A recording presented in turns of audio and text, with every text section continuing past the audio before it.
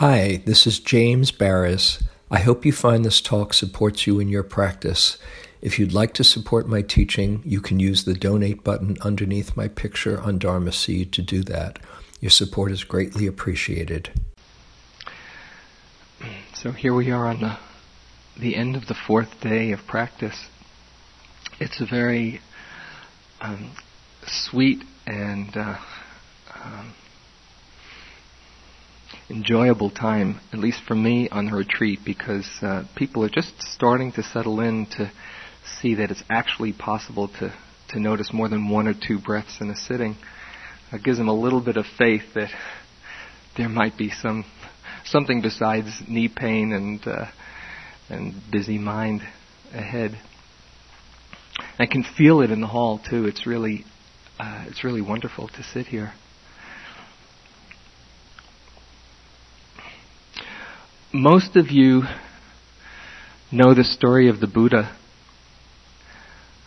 how the first part of his life, born into royalty, as the story usually goes, he was given the most wonderful circumstances that one could hope for, with all the sense pleasures and gratifications that could imagine, finest clothes and food and entertainment, and some accounts harems and all sorts of delights, that it would seem to be a pretty neat thing if we were blessed with that kind of karma. And enjoyed that for the first 29 years of his life. And then, as you probably know, he left his home, left the palace, and became a monk looking for a deeper meaning to life, practicing the most austere practices that the ascetics in his time were doing, and that meant real self-mortification of the body, of the mind, starving oneself, just taking food every now and then when it would fall from the trees, or maybe every few days taking a morsel of food. You probably have seen pictures of the bodhisattva, the emaciated bodhisattva with his ribs sticking out, and his back ribs you can see in the front, and really getting down there to the depths. So after living the first part of his life with all the sense pleasures that one could hope for, and then the next part of his life on a real self-denial, it's not surprising that when he finally awoke under the Bodhi tree at the age of 35, that his teaching, what's often talked of as the Eightfold Path, the prescription for happiness that he came up with, was really the middle path, sometimes called the middle path or the middle way. After having those two extremes as his history, he saw, well, you're not getting any more fulfilled by getting the next sense pleasure, the next, and the next, and saying no wasn't doing it either. So he said, maybe there's a happy medium here. And so his teaching is a lot about balance, coming into some balance and harmony in your life. Various aspects of the teaching reflect this idea of balance. And this is what I want to talk about tonight, how we can bring it into our own practice, how we can make it meaningful for us in our lives. In some of the more traditional teachings, there are a number of lists that generally reflect this idea of balance. There's one list. If you like lists, you're in the right place for it. One list, the 5 faculties, where the balancing pairs that are in between mindfulness is the 5th faculty. One pair, concentration, needs to be balanced with energy. You probably can see this for yourself in your own practice. When there's too much energy and not enough concentration or stillness, it gets very agitated, a restless mind. When there's too much stilling in the quality of concentration and not enough energy, you start to nod off and go into dreamlike state. And so they have to be brought into balance. The other pair in those 5 faculties is the balance of wisdom and faith. If there's too much wisdom in the sense of an intellectual investigation, but without the heart, then it gets to be a very dry and cerebral exercise. And the converse, if there's too much faith, or only faith that's not balanced by wisdom, that's not balanced by a keen, healthy skepticism that looks for the truth for oneself, then what develops is blind faith, just taking somebody else's word for it and not seeing for yourself the truth of things. So both of those pairs have to be brought into balance. Another famous list is 7 factors of enlightenment. Again, with mindfulness being the central one, there are 3 of those 7 that have to do with energizing, with exploring the quality of active investigation, energy, investigation, joy, and rapture. And they have to be brought into balance with those calming, stilling forces, as I just mentioned, calm, concentration, equanimity. And if any of them are out of balance or one side is top-heavy, then the practice goes awry. Why is balance so important? Well, think for yourself, when you're off balance, how does it feel? You might reflect on 1 or 2 times in the last few days when you've been a bit off balance. When there's either been a toppling forward into the future, oh, what's for lunch? Or what's the next sitting going to be like? Or what am I going to do when I get out of this retreat? Who am I going to tell about my wonderful, profound retreat experience? You can spend a lot of time in those thoughts. Or thinking about the past. Often when you come here, the first few days of a retreat, kind of leaning backwards from where you came. Then in the middle of the retreat, it's, okay, what's for lunch? And then at the end of the retreat, it's, where am I going to?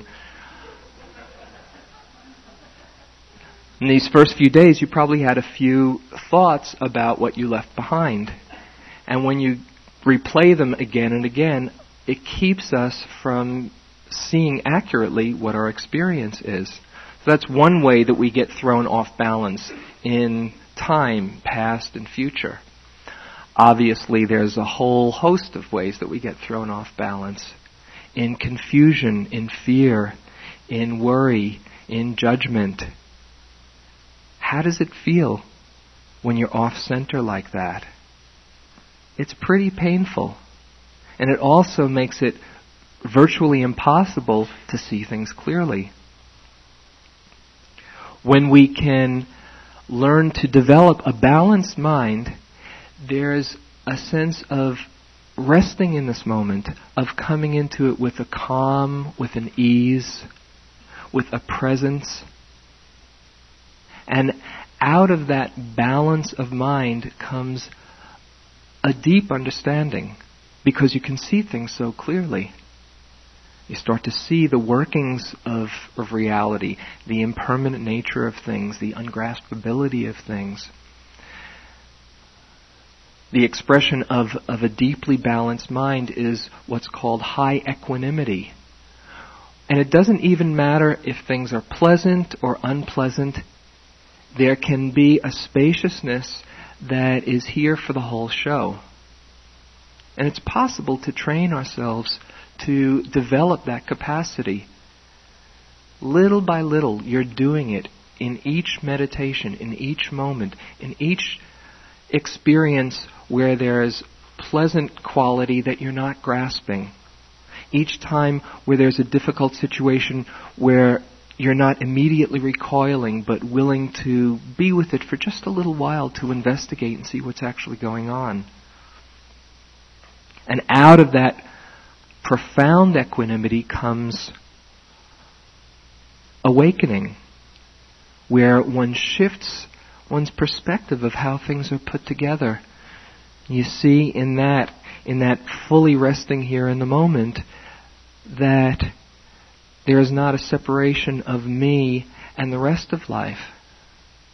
And that's very profound. So balance is really the way to create the conditions for that deep understanding and opening. Sometimes when people hear the word balance, they think of a kind of scale, a balance beam, with the needle pointing right in the center. And it seems so elusive. How do I get into that center and stay there? And it gets very frustrating if you try to hold on to that notion, because that's not how we're wired up. Balance is a dynamic process. There's not a static place. This is what I should be doing. This is how much I should put into the meditation. This is the place I want to stay at. And please, Lord or Dharma, keep me here. Because we're a continually changing system, sometimes our energy is low, sometimes it's high, sometimes our clarity is sharp, sometimes it's a bit fuzzy. It's not a matter of fixing in any one point, but it's more learning to ride the ups and downs and to notice what adjustment is needed to come into harmony in this moment. It's a bit like riding a bike, or another common analogy on a retreat, riding a roller coaster. Think of how many different moods. How many moods have you had just today? 2? 3? 400? It's so quick. It changes so fast. How can you expect to stay in the center, unmoving in the middle of all of that here on the 4th day?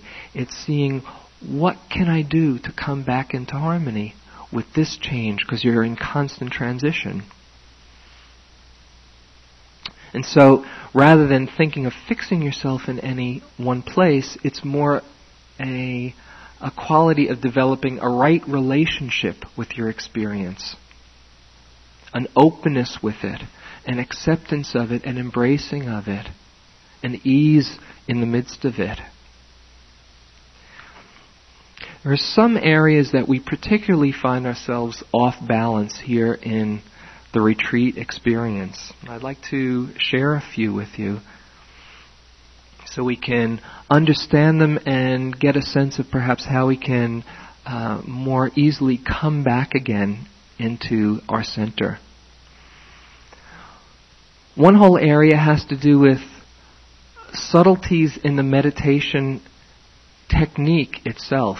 With the instructions, people come into interviews, into the groups or into individual interviews, and there are all sorts of questions about, when do I do this? When do I do that?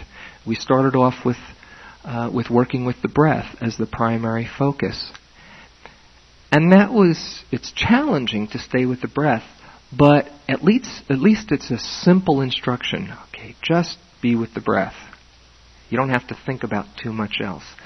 Then, 2nd day or 3rd day, start talking about sensations and sounds, then add on mind states and hindrances and emotions. Tomorrow we're going to add on thoughts. There's a lot to keep in mind. Well, what do I do with all of this? Especially if you're new to the practice. Where do I go? Should I be staying with my breath? Should I be feeling an emotion? Should I notice the sound? How long do I stay on it for? It gets a little confusing. You know what I mean? So part of understanding the meditation instructions is getting a sense of the balance that will help us be most present. The breath is always here as a focusing device. It's always available for us to come back and recollect the awareness when things are confused, when we're having an overwhelming experience in something else, or when nothing is happening. Sitting here breathing. At other times, you might find yourself being pulled away. Strong feelings, strong sensations in the body, or thought patterns.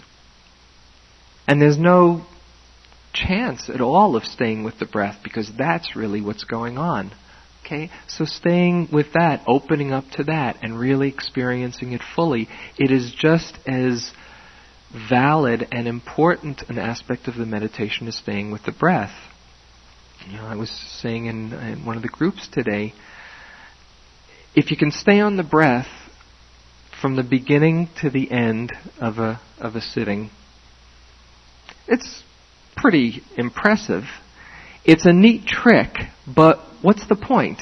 What do you go home and say, I can stay on my breath for a whole hour?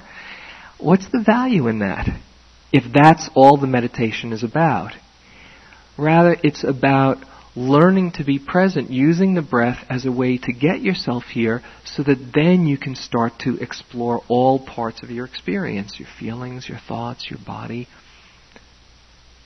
But how much do you stay on the breath? How much do you go with the other? Well, as with most of the guidelines, there's no right answer. It's more of a sense of what will be useful, what is needed to help bring about a sense of presence and collectedness. When you're finding yourself really scattered and diffuse, that's the time to come back and refocus on the breath. If you're with the breath and you've been there for a while and it's feeling very confining, or it's feeling like you're controlling it, or if something else is happening and you're feeling quite present but able to stay with it, that's a time perhaps to open up the field to notice what's going on. And it can be an alternation between those two, between a more choiceless awareness and refining the attention again just on the simple subject of the breath. Another area with the meditation instructions or technique is the whole question of how much do I explore my feelings when they're here. This came up in the groups today. And when you're really feeling something strongly, do you stay with it and just tear your heart open in the process? Okay, I'll explore this pain. Is there a place to know when to back off, when to give yourself some space, when to give a break? That's with both emotional pain and physical pain. Knowing when to back off, knowing when to explore. Again, it's an art of practice that really is centrally connected to the concept of balance. If you can stay with what's going on, if you have a deep emotion, say a memory of some pain, some hurt, some sadness, and you're here with it, okay, if you have enough energy and capacity to explore, let me feel this. You can feel it and really get into a fine relationship of the texture of that feeling. And it's very, very helpful. It's very profound when you can bring an awareness that's not judging, that's not trying to control your experience. But sometimes it's not possible. Sometimes you get overwhelmed when you're feeling that depth of hurt. And if you are feeling overwhelmed, if you feel like you're in over your head, then it's fine to back off. Okay, just time to regroup. Time to come back and feel myself breathing here. Just getting a little space, taking some deeper breaths. So it really, again, depends on your energy and your level of of perception, how you can meet this moment in fullness, and knowing when to give yourself a little bit of space.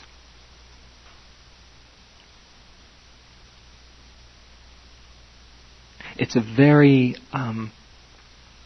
rich aspect of the meditation process to come into exploring all of those places in ourselves that we're afraid to touch. Sometimes when people have the idea that they're going to be filled with love and filled with compassion and kindness, they come to a retreat, they're going to quiet down and just get in touch with all the beauty inside.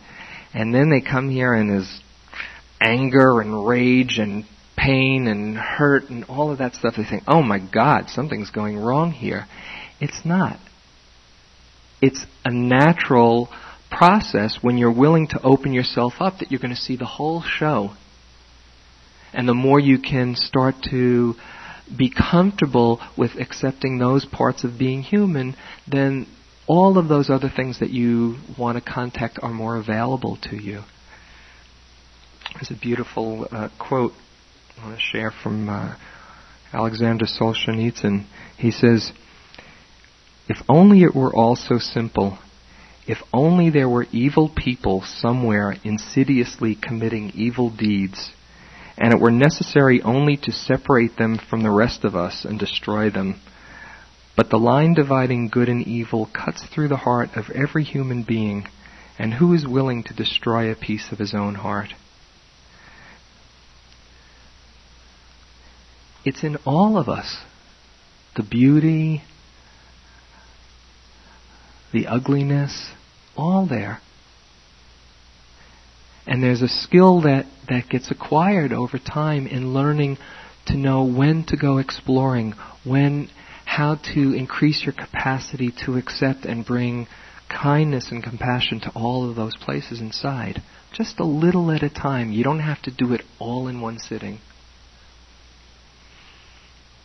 Same with pain. The idea isn't to come to the end of the pain in your neck or in your knee. Just a little at a time to learn to work with it.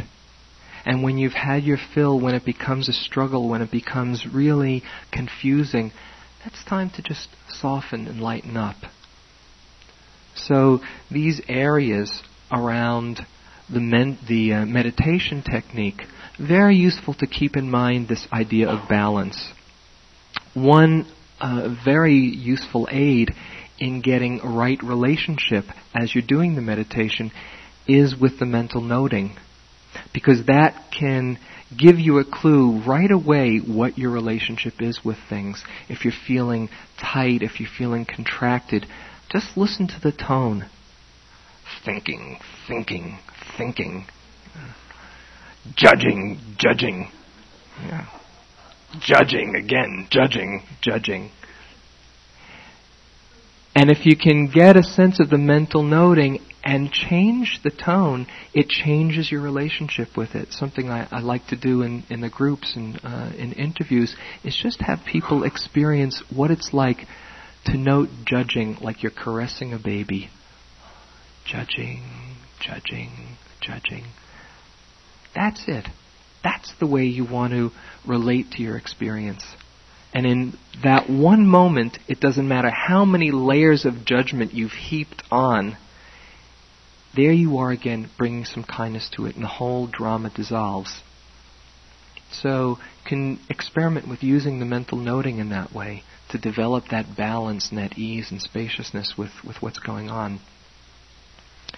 A whole other area around the meditation concerning balance has to do with the question of effort.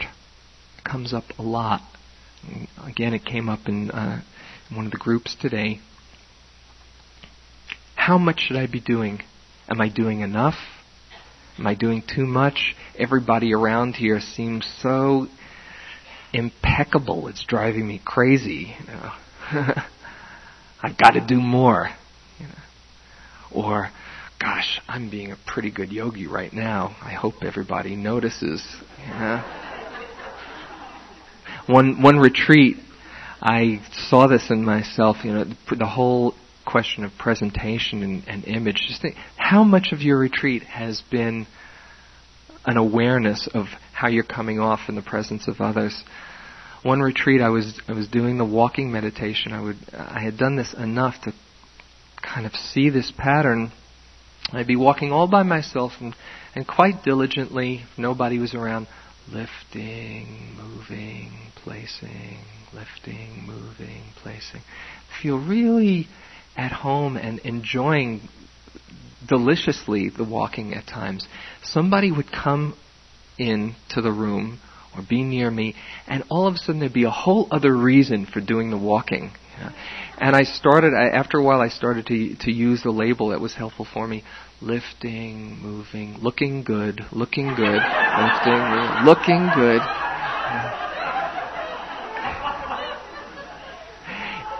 It was very, very instructive, just kind of catching it. I see you, looking good. Try it. You'll like it. So a lot of the question of effort has to do with presentation and somehow meeting your report card, your evaluation. Am I doing it right? There's a misunderstanding here around effort. If you're equating or evaluating effort with the results of what you're experiencing, that is, how slowly you're walking, or how little thought there is in the mind, or how spacey you are right now, or sleepy, or how much pain in the body, you are setting yourself up for a lot of problems. Because what happens is completely out of your control. Completely. I've been on retreats where I'd be pretty quiet, after a month or two of sitting, and I'd walk into the hall at some sitting, I'd sit down, some time would pass, I don't know exactly what was going on, the bell would ring, and I'd wake up and I'd say, what planet was I? I have no idea where I was. And just the sitting before, I was quite clear. It doesn't go linearly in the direction of clarity and brilliance. It's more of an up and down kind of a thing. And so you can let go of the whole report card. It makes it so much simpler. Often there's some misunderstandings about what good practice would look like. You have an idea, if I'm really quiet or calm, then I'll be a good meditator. That's not so. Sometimes there's places of real deep fear or rage or disgust with the nature of things. That can be a sign of very profound practice. Other times you can be pretty quiet yourself and you hear somebody sobbing around you and you say, gosh, they're getting a lot out of this retreat, I wish I'd come to the ends of all these knots in my history and my parents and my relationships, and I'm just sitting here and watching my breath. Big deal.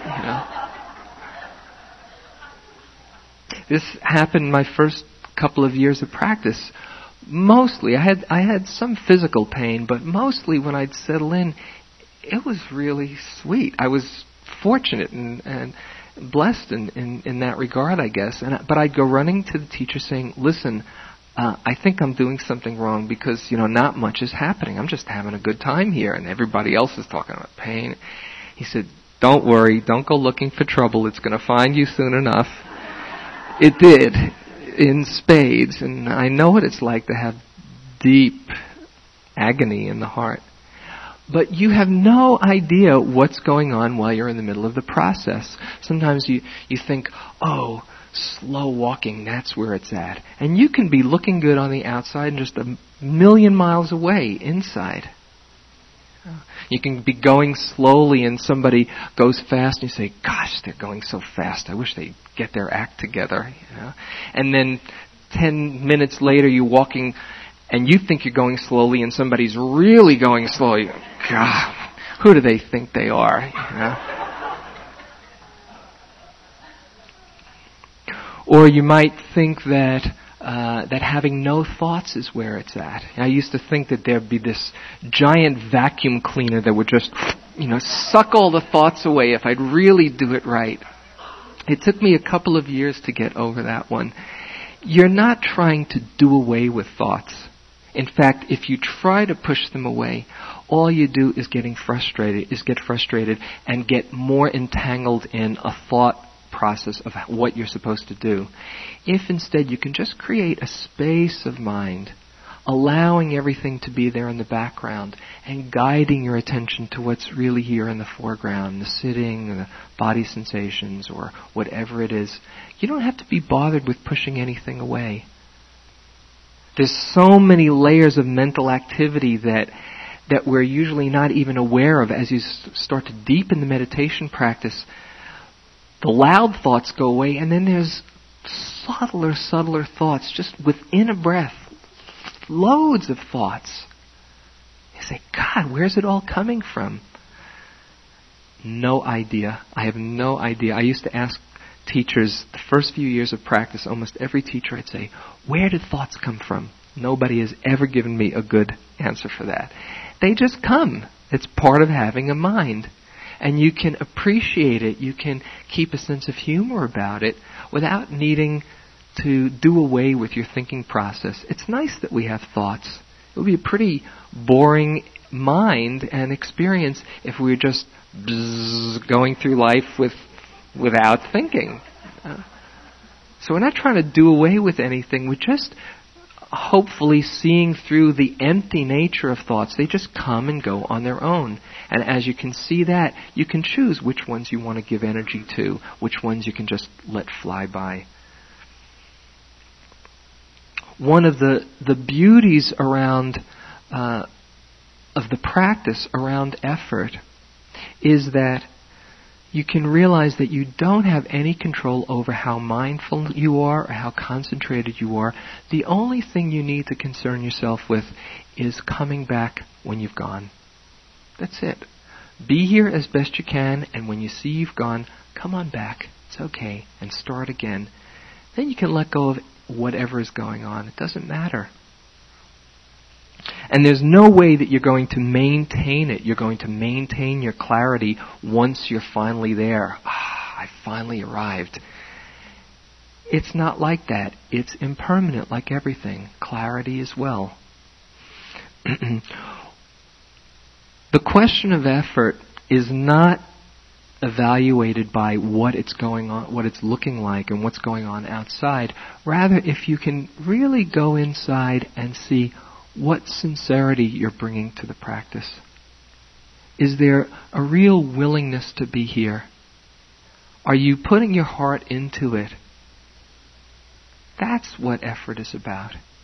Just the willingness to really open up to the whole show. And sometimes it's less, sometimes it's more. But if you can get in touch with the sincerity that brought you here in the first place to sign up in the retreat, and feel that pull to discover. If you're putting in a sincere energy into the moment, then you're doing fine. And the whole idea of how much effort to make is, again, simply making the appropriate adjustment. Sometimes, if you're wound up, you can feel it in your body. If you feel like the walls are closing in, that's a good clue that it's time to get a little bit of space. Okay? If you feel like you're in prison and the guards are very demanding, time to get a little bit of space, time to soften, time to lighten up. If, on the other hand, you're feeling really laid back, well, maybe I'll be mindful, maybe I won't, it doesn't matter. Maybe it's time to renew your commitment. Remember what got you here. So it's more a matter of getting a sense of where you're at. You can almost feel it in your body. Feel the contraction, feel the tightness, or feel the laziness or the sluggishness, and then make the appropriate adjustment. And sometimes that will not look at all like your idea of good practice. One retreat I was doing where I was pretty impeccable. I really like to put my whole heart into the practice, as I said the first night, putting in sincere effort and keeping it light. But for this particular period in the retreat, I was forgetting about the light part, and I was really doing it and going slow, and just every moment was kind of pouncing on my experience. And after a while, this is going on. It had been going on for a couple of weeks, actually. And I said, after a while, I just felt like a wound-up spring. Time to take a break. Okay, I'm not going to be mindful. It was going to be my little rebelliousness period. I'm not going to be mindful. Just going to forget about this garbage for a while. And I decided to take a walk, just a stroll. And it had been weeks since I took a normal paced walk. And it was this was in Massachusetts during the winter, the snow, and I hadn't been out in the snow, and I decided I'd bundle up and put on my boots, and even that was kind of exciting, just putting on my clothes, my bundling up. And the boots, it took so long to get them on. It's great. I said, wow, I'm going to go for a walk and not be mindful at all. And I started to walk fast. It was amazing. Left, right, hearing, sniffling, thinking, left, right, do.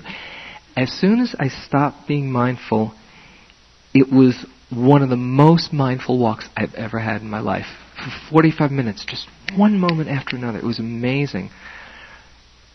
So get a sense and see what you need to do that will help you to bring some balance again in your energy, some spaciousness. A whole other area of balance with respect to the practice has to do with the active versus the receptive qualities. You know, we've talked a lot about being open and receptive to your experience, just letting it rise, meeting it with awareness. And then the other side, go in there and really dissect your breath and get into the fine-tuning, make every moment count. The messages sometimes seem to be in contradiction. And some teachers you might hear saying, oh, simple and easy, just relax. And then somebody else will get up and say, be very careful as you tie your shoelaces, and well, what am I supposed to do? Am I supposed to be impeccable? Am I supposed to take it easy? Is it a natural unfolding? Am I supposed to squeeze each moment of mindfulness out of it? Sometimes it's the same teacher saying different things as half an hour later. And it seems a bit confusing. So I wanted to address this principle of the active and the receptive. Or another way of putting it is the doing nature of the meditation versus the being nature of the meditation. And if you go looking in the scriptures, you can get pretty good confirmation or corroboration for your point of view. There's a great Sayadaw, the end of last century, who said, practice like your hair is on fire. That's the way to do the practice. That'll wake you up. Or Upandita Sayadaw is this wonderful Burmese teacher that we've sat with, and some of you have sat with, in that traditional style of being a warrior, heroic effort, he calls it. And I sat with him a few times, and he'd say, abandon all concern for the body. If your leg falls off, don't matter. Just sit there, And it's very powerful to sit like that. When you've got that kind of commitment, and you put 100, 1,000% effort in, things start to really gel, if you can remember to keep it light. That's the important part.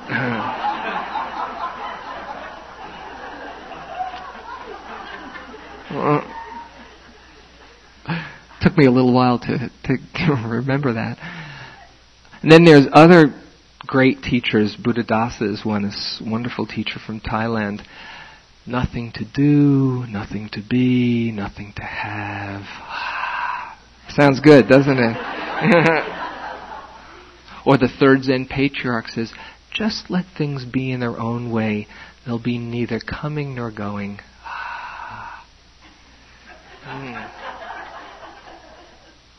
I get a sense of which one is the more popular here. So it's a real paradox. How do you put both of those together? Well, the paradox is that the meditation, it requires a real commitment and a real effort to be able to just be here. It's so hard to come into the present moment. One teacher I once heard referred to the meditation practice as manual labor. Just come on back each time. Okay, come on back. How many times the mind has wandered? Countless times. How many thoughts have you had today? Goodness. And each time bringing it back, it's so hard to just be here in the present. And so it takes a tremendous commitment and effort.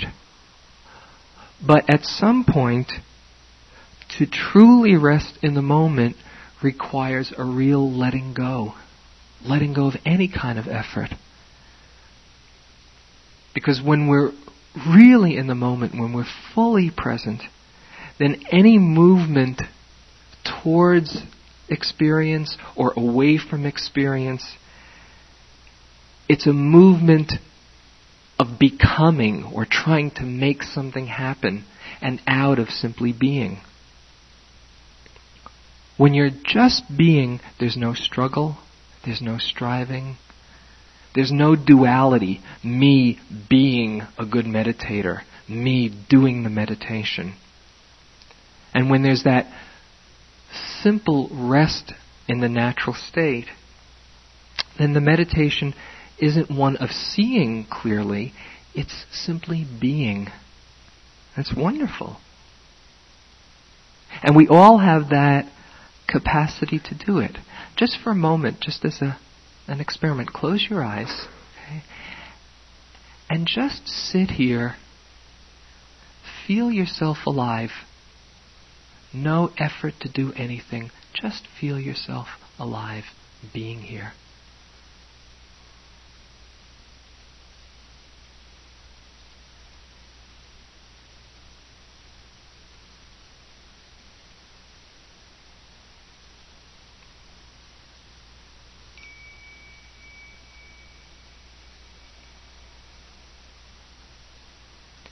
Could you feel it?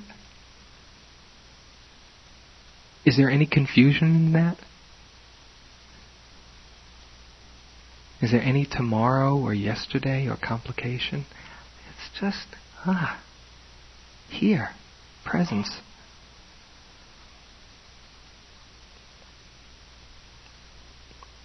So how do we reconcile these two? How do we bring them into balance?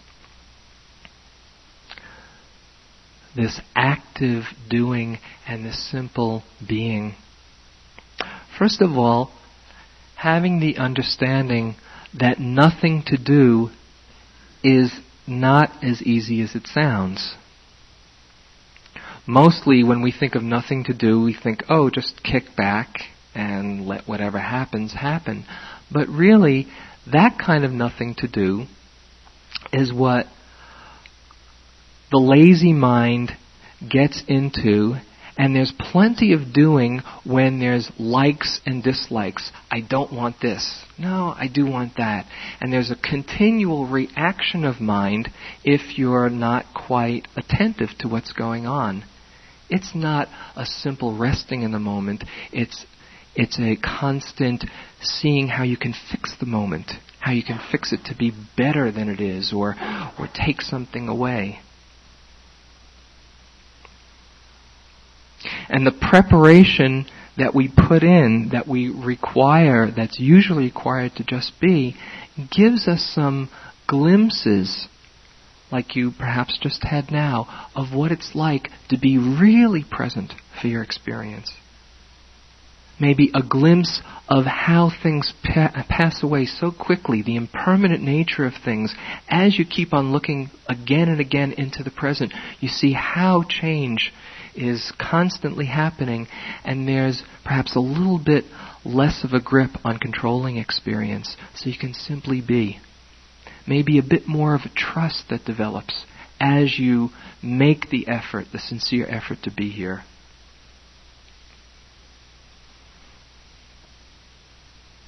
One of my dear teachers, not a meditation teacher, but somebody who's inspired me very much, he says, meditation wears down the mind until it finally gives up.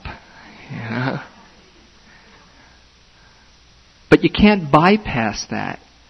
For most people, it really means coming into terms and sensing what it means to be fully awake, what it means to actually lift your foot and know you're doing that, to sit here and breathe and know that you're breathing.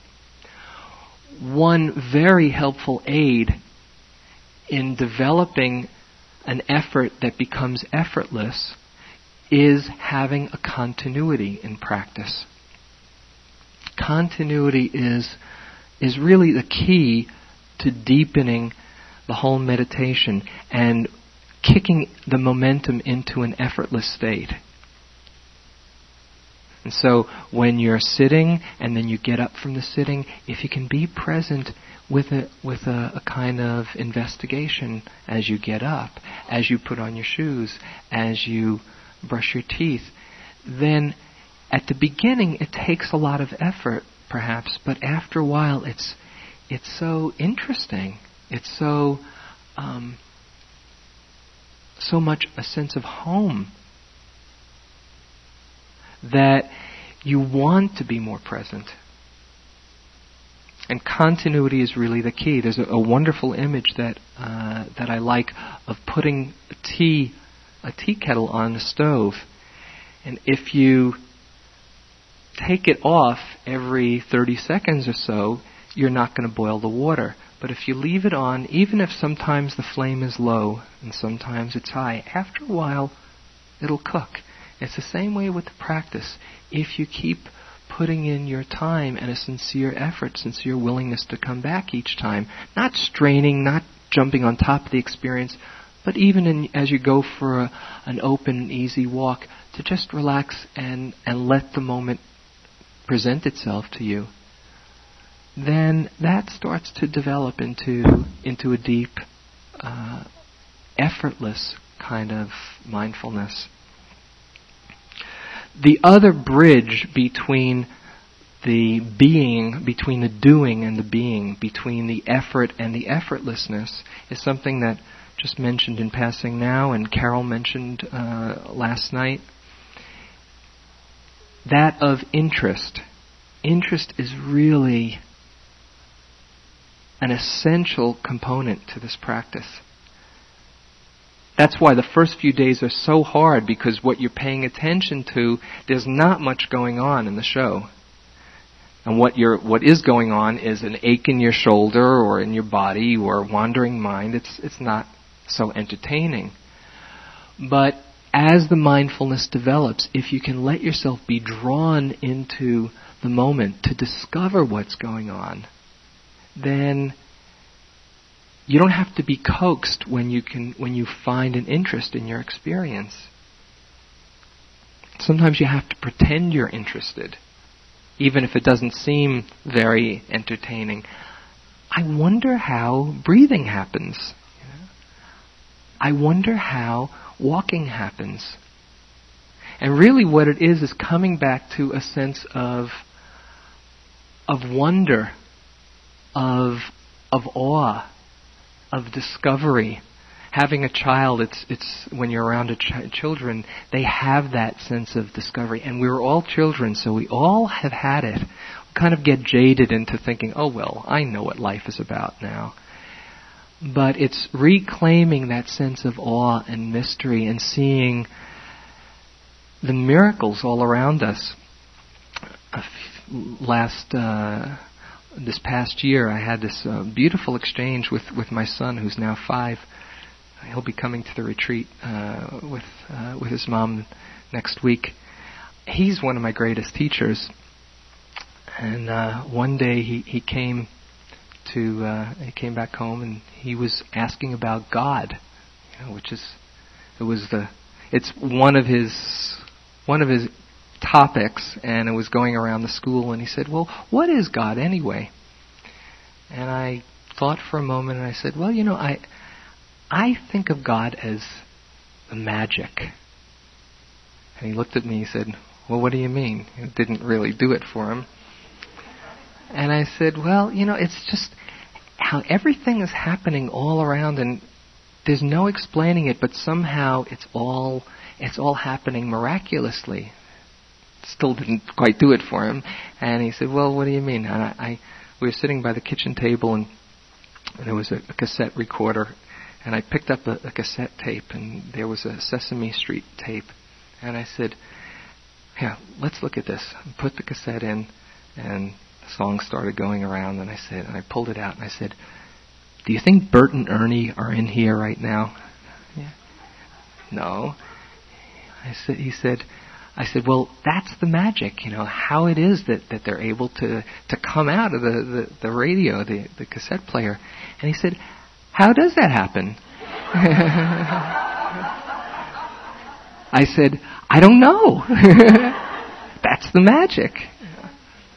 And then we went around, and I turned on the radio, and I said, "Isn't this amazing? We flipped from one station to the other. You can hear all these different voices, all these different people, and somehow it's coming through the air." He said, "How does that happen?" I said, "I don't know." That's the magic. And then we started going around from one thing to another and turning on the light. That's the magic. And he started going on for the next week or so for when we get into being together. He'd taste the orange. "Wow, that's the magic." And he started, "Hey, that's the magic, Dad." Well, it's coming back into that very simple sense of awe and wonder at the mystery. That's what draws us into investigating, into exploring, into wanting to wake up to our lives. Because it is pretty magical, isn't it?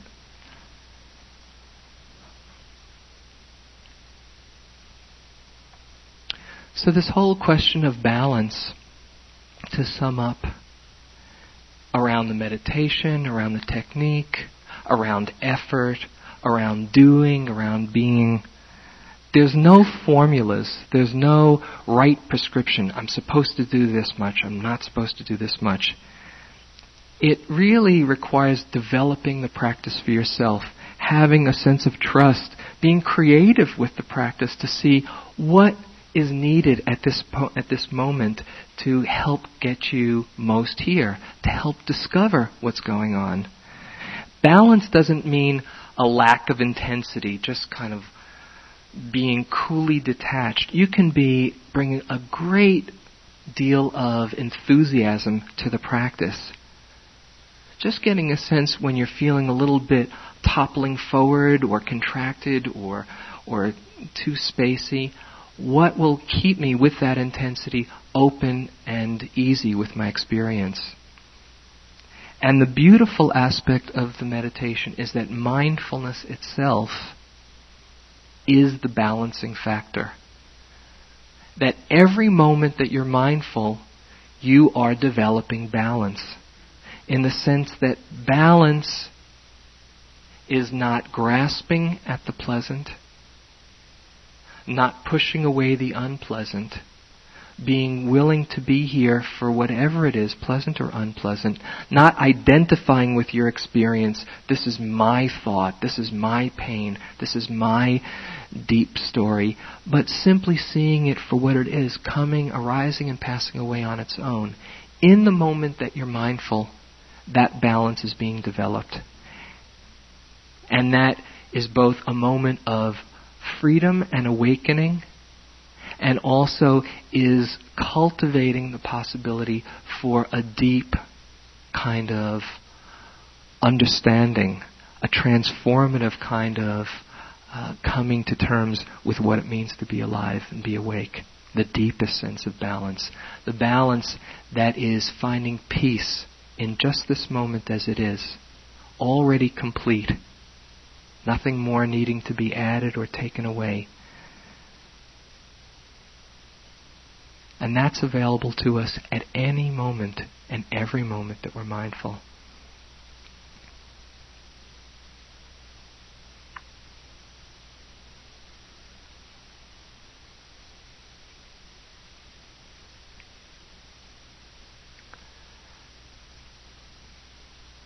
So let's do that together for a few minutes.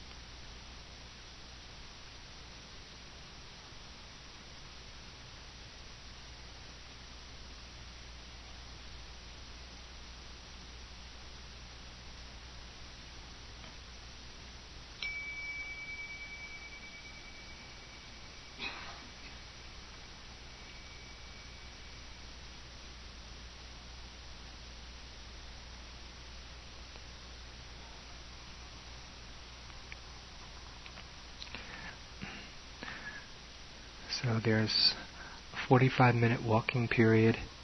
Enjoy your practice. Enjoy the night walking.